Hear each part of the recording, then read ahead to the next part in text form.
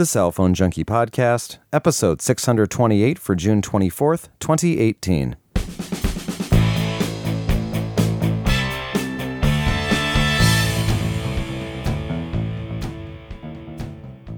Carriers kill sharing of customer location data, Sprint and T-Mobile petition the FCC for permission to merge, and the Car Connectivity Consortium releases the Digital Key Spec 1.0. My name is Mickey Papillon. And I'm Joey Kappas. Brought to you each week by the Cell Phone Junkie Podcast application, available now for Android and iOS for $1.99.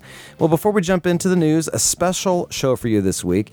I'm here in Minneapolis with Joey. Always great to see you, Joey. Good to see you as well, of course. Yeah, and I thought it'd be fun to just reflect back for a few minutes for the new listeners to the show on how we got to this point.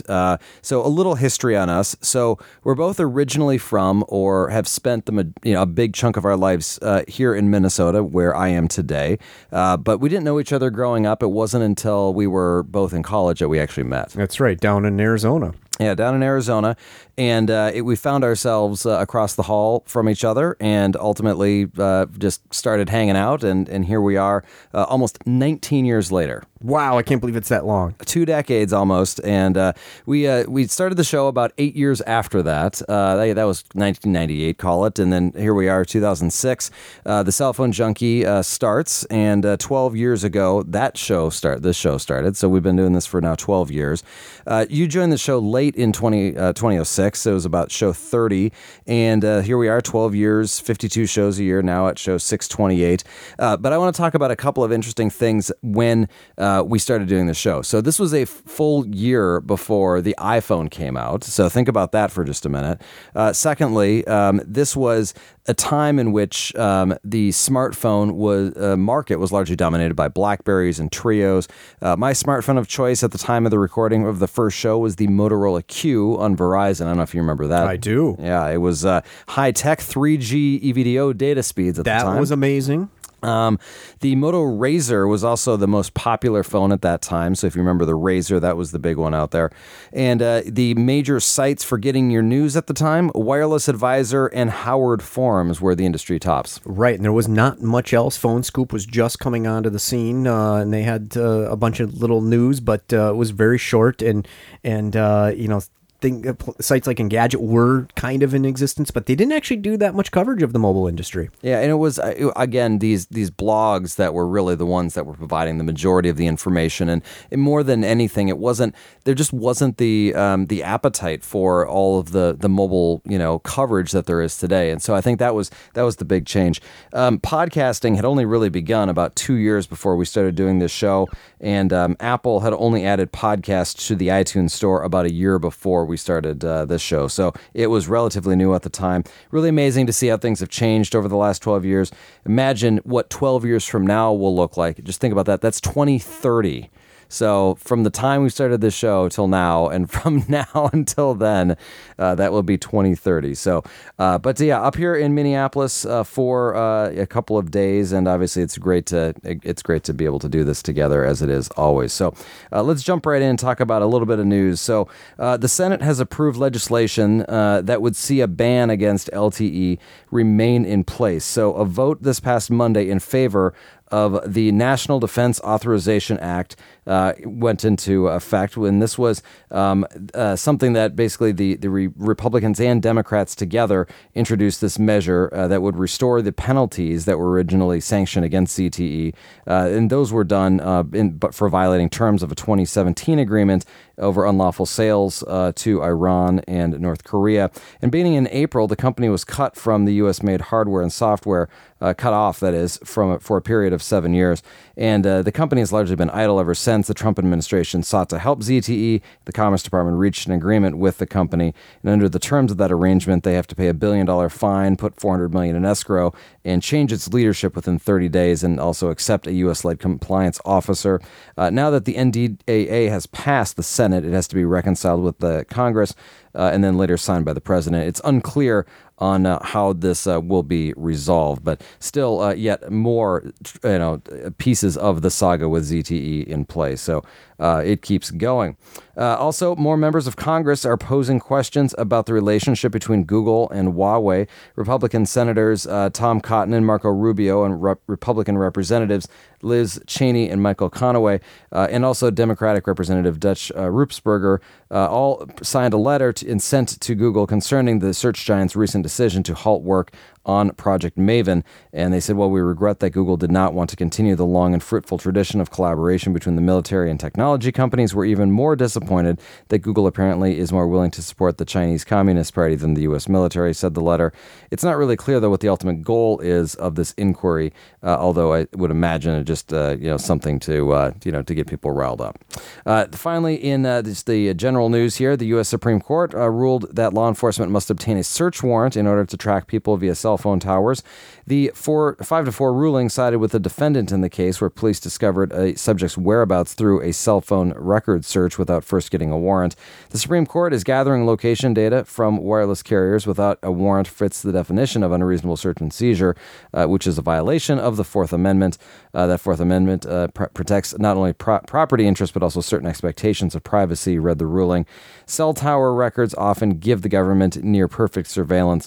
The ruling sets a legal precedent that will likely impact current and future cases. But I don't think that's really going to change much. I still think a lot of warrantless location data is going to be gathered just because it's like we do this now, and if they either toss it out later, it doesn't matter. It helps us build our case, so then we can find other evidence beforehand, even though that may not technically be admissible. At that point, I don't know if a lot of judges are even going to really recognize this. Recognize it and do anything about it, really, is the other part of it. So, it's because it's going to have to, absolutely be a specific piece to the in the trial that's going to have to be, they're going to have to find it through discovery that this is how, they were able to determine the person's whereabouts. And if they can prove that, then it's after that, then saying, okay, so this has got to be thrown out. But again, you've got it's one of those things that it sounds good, but is it actually going to change the way that surveillance is being done? And the answer is probably no, at least in the ways that it's being reported, because now it has. I mean, they've got to be clear about this stuff, right? And if they're using stingrays, then it's not. That's I think a different thing altogether, because it's not actually getting their information directly. So I don't know if that even applies. Yeah, probably not. I mean, first of all, don't those have to be signed off by a that you've got to have a warrant to be able to use one of those anyway? But I'm not sure. Yeah, well, there's a lot of still pieces to this that I think are need to be resolved. But either way, the Supreme Court has said, this is what we're what we're going to require. So 5-4 in the must obtain a search warrant in order to track a phone. In carrier news, AT&T Thursday added a video service called Watch TV to its top-tier plans following its recent acquisition of Time Warner. Watch TV includes more than 30 live channels and is compatible with most every smartphone, tablet, browser, and device. The service offers access to 15,000 TV shows and movies on demand. Some of the available channels include AMC, Animal Planet, BBC America, Boomerang, Cartoon Network, CNN, Discovery, Food Network, Hallmark, History, IFC, Lifetime, TBS, TLC, TNT, Velocity, and even Viceland. The service is included at no extra charge in two new unlimited offerings, which are called AT&T Unlimited and More Premium and AT&T Unlimited and More. The premium plan is 15 gigs of high-speed tethering, high-quality video, and $15 in monthly credit towards DirecTV Now, DirecTV, and Uverse. Premium customers may tack on, that is, one premium add-on such as HBO or Pandora Premium at no additional cost. The simpler Unlimited and More offering does not include tethering, limits video to 480p, and includes a $15 discount only towards DirecTV Now. AT&T Unlimited and More Premium costs $80 for a single line and $190 for 4 lines. AT&T Unlimited and More costs $70 for a single line, $160 for 4 lines. The prices require auto pay, do not include taxes, fees, or other device payments. And Watch TV will be made available as a standalone service for $15 a month. AT&T says it will have more bundles on the way. Verizon on Tuesday said it will stop making customer location data available to third-party apps and services. The decision follows last month's discovery that third-party companies don't always protect their data properly. Location Smart exposed the real-time location to millions of millions of AT&T, T-Mobile, Sprint, and Verizon customers without their consent. Accuracy of the location data was as good as a few hundred yards. The breach caught the attention of lawmakers, including Senator Ron Wyden, who wanted to have the matter investigated. He said, "When these issues were brought to our attention, we took immediate steps to stop it," said Verizon spokesperson Rich Young. AT&T responded shortly after, announcing that it too would cease the sale of subscriber location information to outside companies. Sprint said it's beginning the process of terminating its current contracts with data aggregators to whom they provide location data.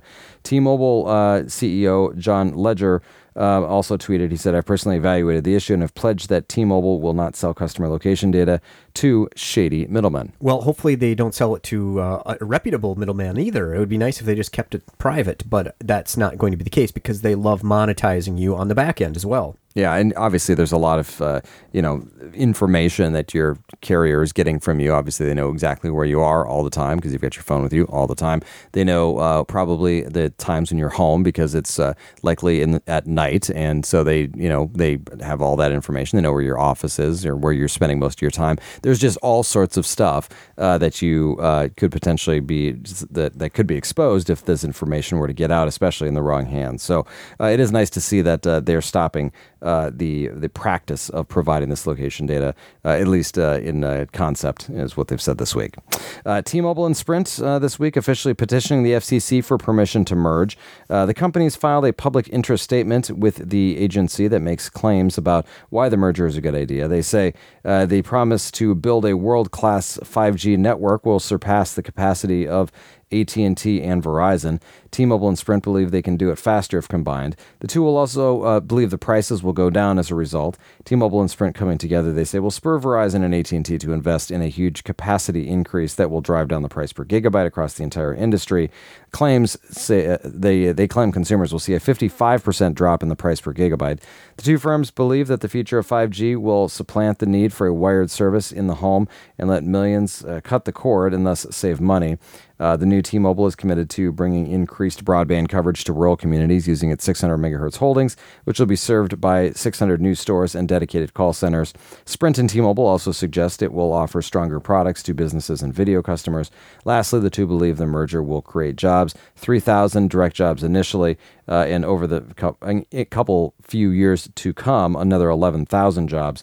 And thousands more jobs would be created to support the 5G network build-out. So I doubt thousands more would be created because, there's already tons of course, network engineers working on the radios right now. So thousands, that seems crazy. But thinking about this cost per gigabyte thing here. So if they're going to drop the price by 55%, and they're kind of mixing in, well, we're going to make this basically a home internet connection instead of having to use, a cable service.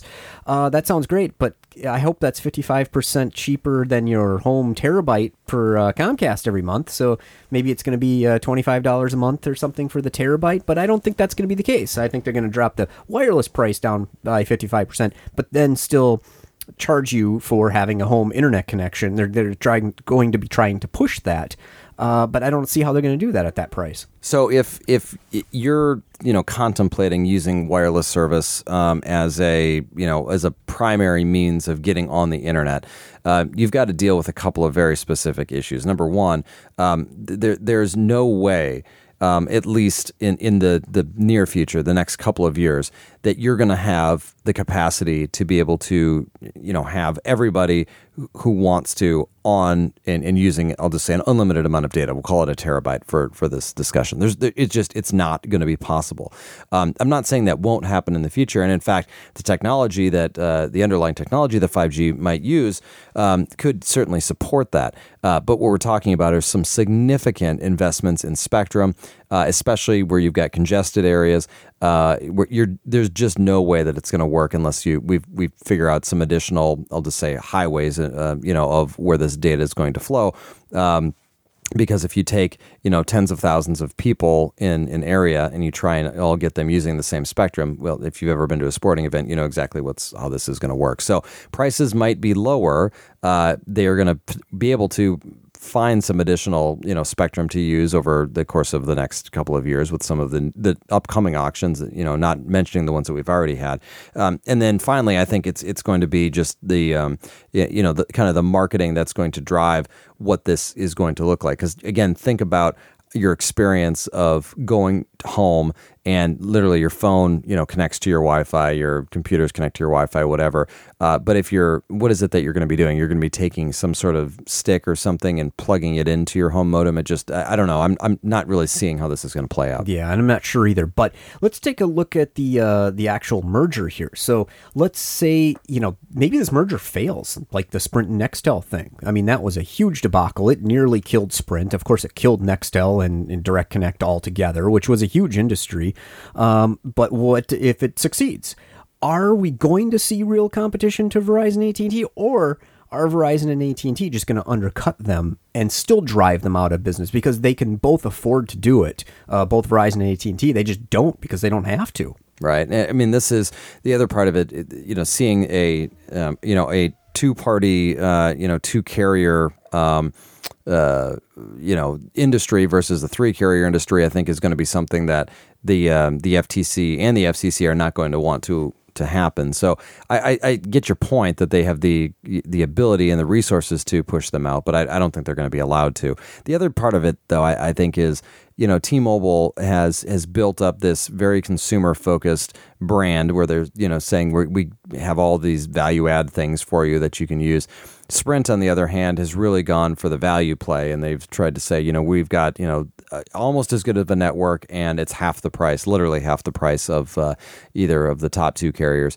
And so I think combined with that, I don't know that you're going to, with both of those, you've got too much that is focused on the consumer, and as long as they're able to continue to have a viable, financially viable business model, which, I mean, the investment that they're going to have to make, the capital investments, not only them, but everybody in these 5G networks, is going to be very taxing on these companies. I mean, it's going to be billions a year that they're going to be dumping in, and certainly they're going to be watching that very closely, and this is where Sprint has run into trouble, is because they didn't do it, kind of at the very beginning of when the technology came out. They still constantly feel behind the eight ball.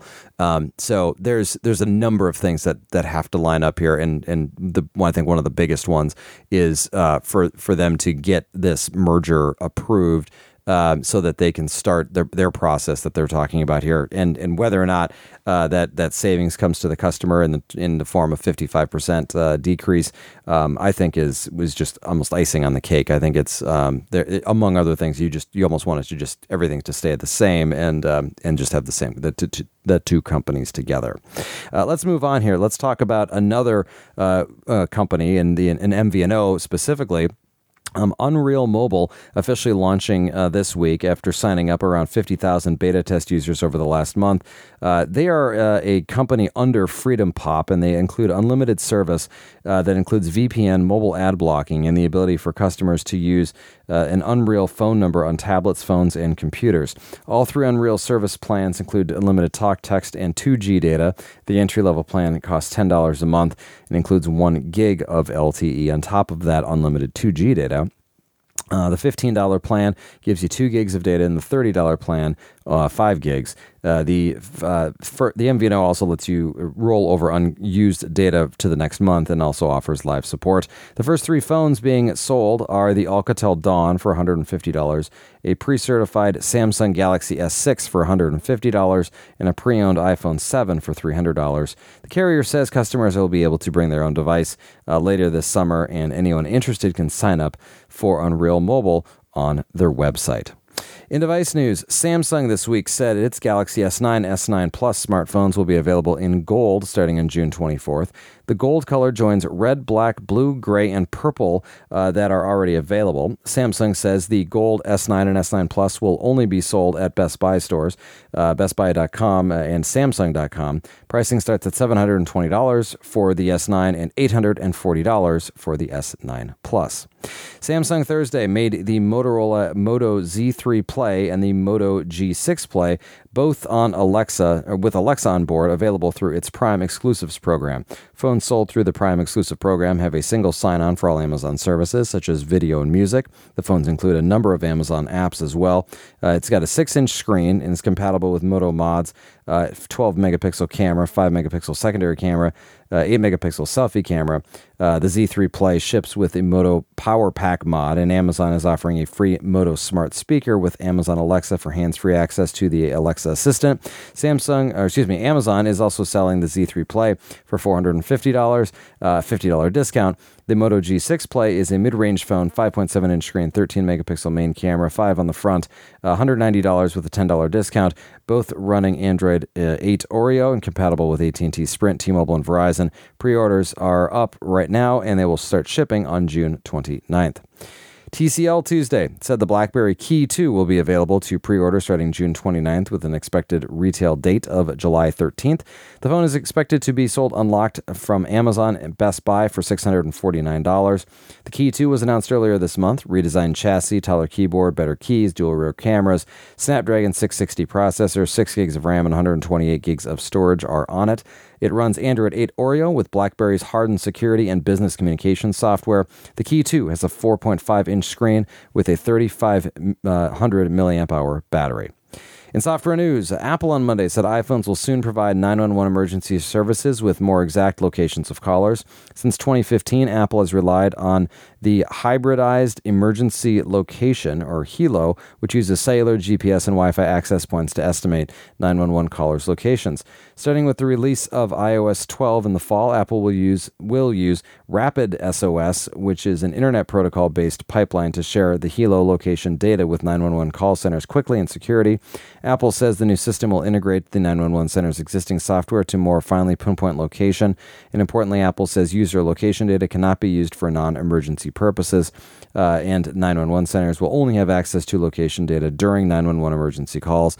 By law, the wireless network operators are required to locate callers within 50 meters 80% of the time, but not until 2021. iOS 12 is expected to reach iPhones and iPads in the fall. And I mean, for me, this is kind of one of those, like, of course this is happening. Get this in place soon so that we don't have these issues with people moving forward and calling 911. How could we have even that long of a time requirement to get that kind of data? It should be right now. Years ago, we should have pinpoint accuracy, including the elevation of exactly where you're at. Yeah, and the elevation is a big deal when you talk about cities and dense places, and whether it's in offices or a residential building, hotels. I mean, just think about all the places that you go where you take an elevator up, and when you pull up your location on Google Maps, it just shows you as a dot in the building. And obviously having that ability to find the elevation and then the subsequent floor is really important. Right, because can you imagine? I mean, think of a New York City high rise. Oh my God, there's what? How many? 4,000 or 5,000 people that can be in one of these things? How do you find somebody? You're 5,000 people in one spot. That's completely worthless, really. Yeah, and there's some interesting ways that you can figure out this location or the elevation. So first, there's the knowing what the height of the person is off the ground, and then being able to calculate that. Not nearly as accurate, perhaps, as some other methods. But if you've ever used Google Maps and you've been in a multi-story, generally commercial building, so an airport, a mall, a casino. There are multiple levels that you can view when you go into one of these buildings. And so what they've done is they've actually mapped out the Wi-Fi networks of these spaces and understand then when you go to one of those spaces, you may not have connected to the Wi-Fi networks, but it uses the information that your phone sees to pull together the best guess of where you are in this building. And really, best guess in many cases is all it has to do is triangulate, or maybe even just get 2 or 1 Wi-Fi network, and it can do that. So that's a pretty interesting way of doing it. But what the struggle with that is you're not going to do that with every high-rise building in the country. It's only the high-profile ones. So I'm not exactly sure how they propose getting that information. But certainly they've got to do what they can because, to your point, I mean, you can't go into a 100-story building and expect to find the person if you don't know where they are. If you just know, to the latitude and longitude, it doesn't necessarily work. So, but still very, very interesting. Good to see that this is on the way. In Android software news, Google on Monday outlining new functionalities coming to its Android Messages application. First, messages will be able to send and receive messages from their desktop PCs.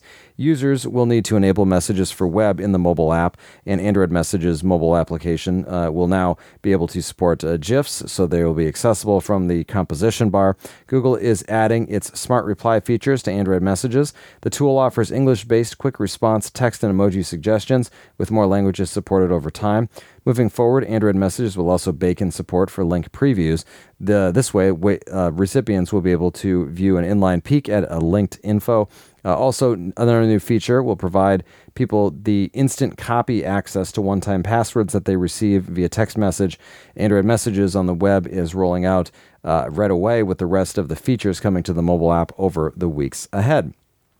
Google this week began rolling out continued conversation. This is an update to its Google Assistant that should make it easier to interact with. So with with continued conversation enabled in Google Assistant, people will be able to have a more natural back and forth conversation without repeating the keywords of "Hey Google" every time you make a request. This is an optional feature. According to Google, it must be turned on manually through the Google Assistant app. Google says people will need to say "Hey Google" to initiate that conversation, but then they can make follow-up requests such as shopping lists, timers, and reminders, and more without repeating that catchphrase. The assistant will continue to listen until it's sure that people have stopped interacting with it. The continued conversation function is first reaching Google Home, Google Home Mini, and Google Home Max. Google didn't say if or when these features would reach the phones or other assistant-enabled devices. Why don't they have an end word like "I'm done" or I'm done with you, instead of just sitting there listening and trying to figure out whether or not you're still trying to request things from them? That's actually a really good point, and presumably it's if it hears you trailing off or something like that. But yeah, that is okay. So they say it's going to stop listening. What does that mean? How long is that, et cetera? So I mean, I think if you're using one of these devices, though, you've given up your privacy with the fact that you've got one of these in your house, right? Because it's listening all the time. That's how it works. Is it listens all the time. So I personally don't have any of these. I've got kids at home. I don't want them yelling at these things. I've seen other kids do this, and they go crazy for this, where they say, "Hey Google, play me this song," or "Tell me about this," and my 3-year-old even understands. He can ask them, "Hey Google, I want some ice cream," and it'll start telling him listings of ice cream places. Pretty interesting. That is.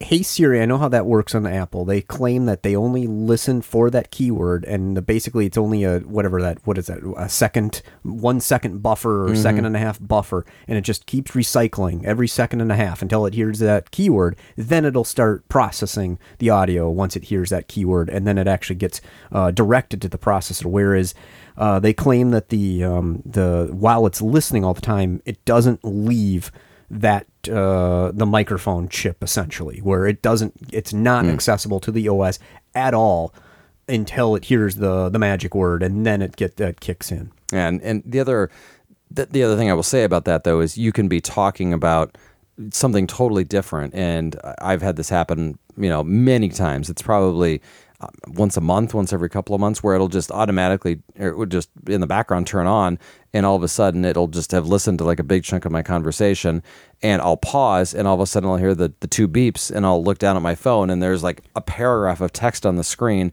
most of which is pretty accurate because it's been listening to me. Right, and it happened to me 2 days ago watching TV. Nothing came close to "Hey Siri," but it sure did start picking up stuff and went on and on and on, and it made no sense. Yeah, I don't quite understand why that happens, and it happens regularly. I mean, you'll be in a meeting, and all of a sudden you hear someone's phone go doot, and you're like, "Oh, what? Okay, so Siri just picked up something," but it's interesting. Either way, this is I think an interesting feature that for those that have these products will be able to continue these conversations without having to continue saying that word.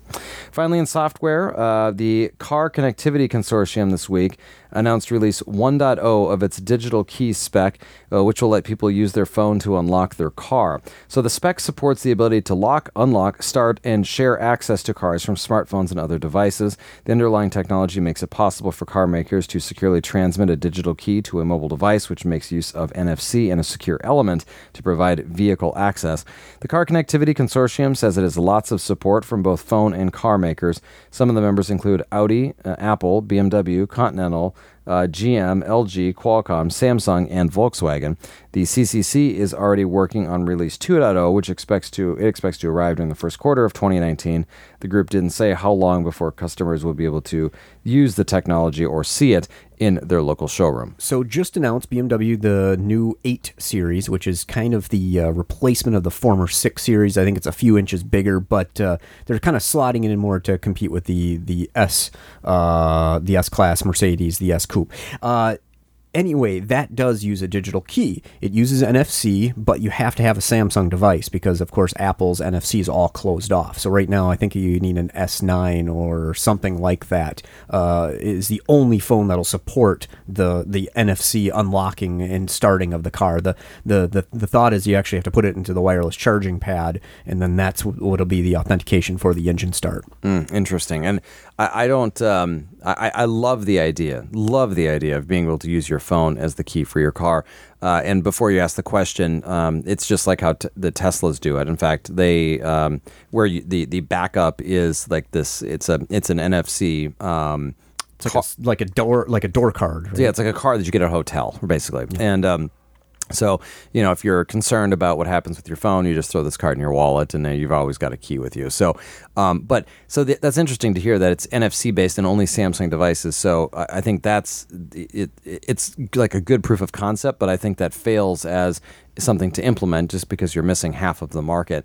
And if you have to put it in the wireless charging pad, I don't really love that either. Because what if I'm just going a mile down the road? I don't want to be putting my phone down every single time. I don't even want it out of my pocket, frankly. Well, exactly. So that it doesn't make a lot of sense to me either. And especially, what if you have a purse? I mean, you have to then go find the phone and dig it out and put it in no, it doesn't make any sense. Yeah, the comfort access is the way to go. I mean, that's the easiest way for for most people to be using these. So I think in concept it's great. I think there's some tiny logistics that have to be worked out here. Questions and comments this week. We've got one. It's from Phil, and he says, Mickey and Joey, have either of you had a chance to use the Xfinity Mobile service, and any feedback on that? Also, I understand they somehow either use Xfinity hotspots or Verizon to connect calls. Do they understand between the two as you move around? How seamless can that be? Sounds like it works well from everything I've read, but it must be better process than when a phone's Wi-Fi gets captured by an Xfinity Wi-Fi hotspot, and it takes a while to fall back to the carrier's data network. That process is painful. Any ideas on how they can make this work? Longtime listener, appreciate what you do. So this is a great question because obviously I know that fully. If you ever have signed up or used Comcast and then you're walking around, you pick up those signals all over the place. Right, because and you are right, Phil. That is what it's using. Those Xfinity Wi-Fi hotspots everywhere for the voice over IP calls, essentially on your phone. However, you need to. I think what they're doing is, if you're on a phone call, they probably change the priority a little bit, where it's monitoring the Verizon network to do more seamless handoffs. But yeah, I'm not sure how seamless it actually is. It's a little bit different than the process that the latest iOS has done for at least certain carriers, where it doesn't. If you've got Wi-Fi calling enabled, it doesn't necessarily turn it on if you've got good service otherwise. And subsequently, if the Wi-Fi service isn't good enough, it won't log you onto it. But I think to your point, they're giving the priority of the quality of the voice call over just having this feature turned on, because obviously that's not going to fly. I have not personally used it though, so I can't tell you from any perspective of usage what that's going to how it actually functions, but that's going to be my guess for it. The other side that is not asked in this question is, we've talked about this in the past. It's run on the Verizon network. It is kind of a separate service, but obviously there's a partner here that's working this through. But if you are on Verizon and you call someone else on Verizon, you get the voice over LTE, the HD calling. That functions very well. Also, if you supposedly you can do this from Xfinity over to Verizon customers as well, you just have to turn it on. We talked about that, right? So that's definitely a nice feature to have as well. Yeah. So the point is I think that the service is good. I believe it works as advertised. For everything that I've read about it as well, Phil shows that it should be just fine. So I would feel confident in that. And obviously, if you want to test it out, don't drop your other service before you sign up for this one, and then move your phone number over later if that's what your concern is. So always better to test out something ahead of time. It really is, because in your particular area, maybe there's not that many Xfinity hotspots available to use, and it may not work that great, or something something that may not cause it to be that wonderful. Yeah, the other thing that is interesting about the service is that it's pushing for obviously most of the heavy lifting to be done off of the mobile network, so it's done on Wi-Fi networks. And I'm not someone who jumps on Wi-Fi all that often, unless it's a network that I know, or I'm in a pinch and I'm in an area where I just have to get it because I've got no phone service. But otherwise, I would much rather use my mobile network. I do too. Yeah, it's much more secure, and it's just easier to deal with because you're not turning on and off Wi-Fi or hanging on to Wi-Fi connections that aren't working well. Yeah, I was going to say the reliability of it seems to be better as well. And, as we move into a 5G world, I think it's going to be even more, and you're going to probably see, the experience be in many cases better. That's going to be lower latency because Wi-Fi networks are, again, subject to all sorts of different factors. And then what is the underlying broadband connection behind it? I mean, if you've got a good 5G connection, then it's probably going to be better than whatever the landline one is, or at least as good.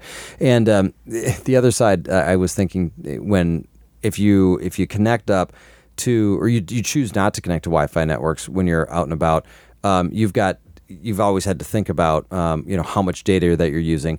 But with many of the plans that are out there right now, you're not thinking about the amount of data that you're using, or there's restrictions on the plans, such as the throttling of music services or video services. So that doesn't really even matter.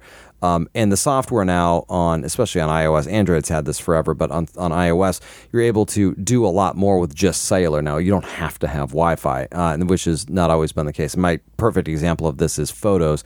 You could never upload photos from the stock photo application without a Wi-Fi connection. Now you can do it all over cellular. And I would imagine I'm probably uploading a gig or maybe even 2 gigs of photos every single month now over the cellular network, because I want to have an instant backup of the photo if I can. So I love having that feature. Right. And of course, that's just, that's what's nice to have, as long as you have enough data in your plan, which of course now there's, bunches of unlimited plans that are still limited, but they're now getting big enough where most people shouldn't have trouble doing that. Yeah. I mean, I guess most people still think about it a little bit differently. And I see this all the time. People are constantly, logging onto Wi-Fi on their phones, and I'm always asked, like, why? What do you have a limited plan? No, I just do it so that I'm, because that's what they've done. That's what they've been told to do. And I never do. Especially networks that I don't know. It just freaks me out. But either way, so I think the long answer for you here, Phil, is the process is done in a way that it prioritizes an experience. So I wouldn't expect you to have a problem with this. Well, that's it for today. Obviously, Joey, this is a lot of fun to be here, and I love doing these live shows. It's too bad we're not together more often. Once a year, though, it seems like at this point. That's about normal. So hopefully more, but it's tough. It's not always easy to do traveling. Yeah, it is, and or it isn't. But the other side of it is, this is a fun been a fun day for us. We've spent the entire day together, which a lot of the times it's I'm coming through here on a family trip or something, and I've only got a couple of hours, but we always want to try and get a show in, and we've actually been able to hang out today, this is probably the longest amount of time we've actually spent together in like 10 years. At least. It has to be, right? Yeah. Yeah, it's been a blast. And it's obviously fun for me too to be able to come and do this with the equipment that you have, and I don't have to bring any. It's easy to not have to lug all the stuff around because when I travel and we record and I'm remote, then I still have to bring all the stuff. But yeah, so this has been pretty nice. We just a couple of microphones hooked up to a mixer, plugged into a computer, and it's amazing how quickly we can do this. And we're even in a remote location today. We're not even sitting in a fancy place. Well, it is a fancy place, but it's not a studio. So it's definitely not a studio, but it's kind of a nice. We're kind of floating right now in some water. It's kind of nice. Yeah, let the listeners figure out what that actually means. But it's been it's been a fun day, and hopefully we can do it again soon.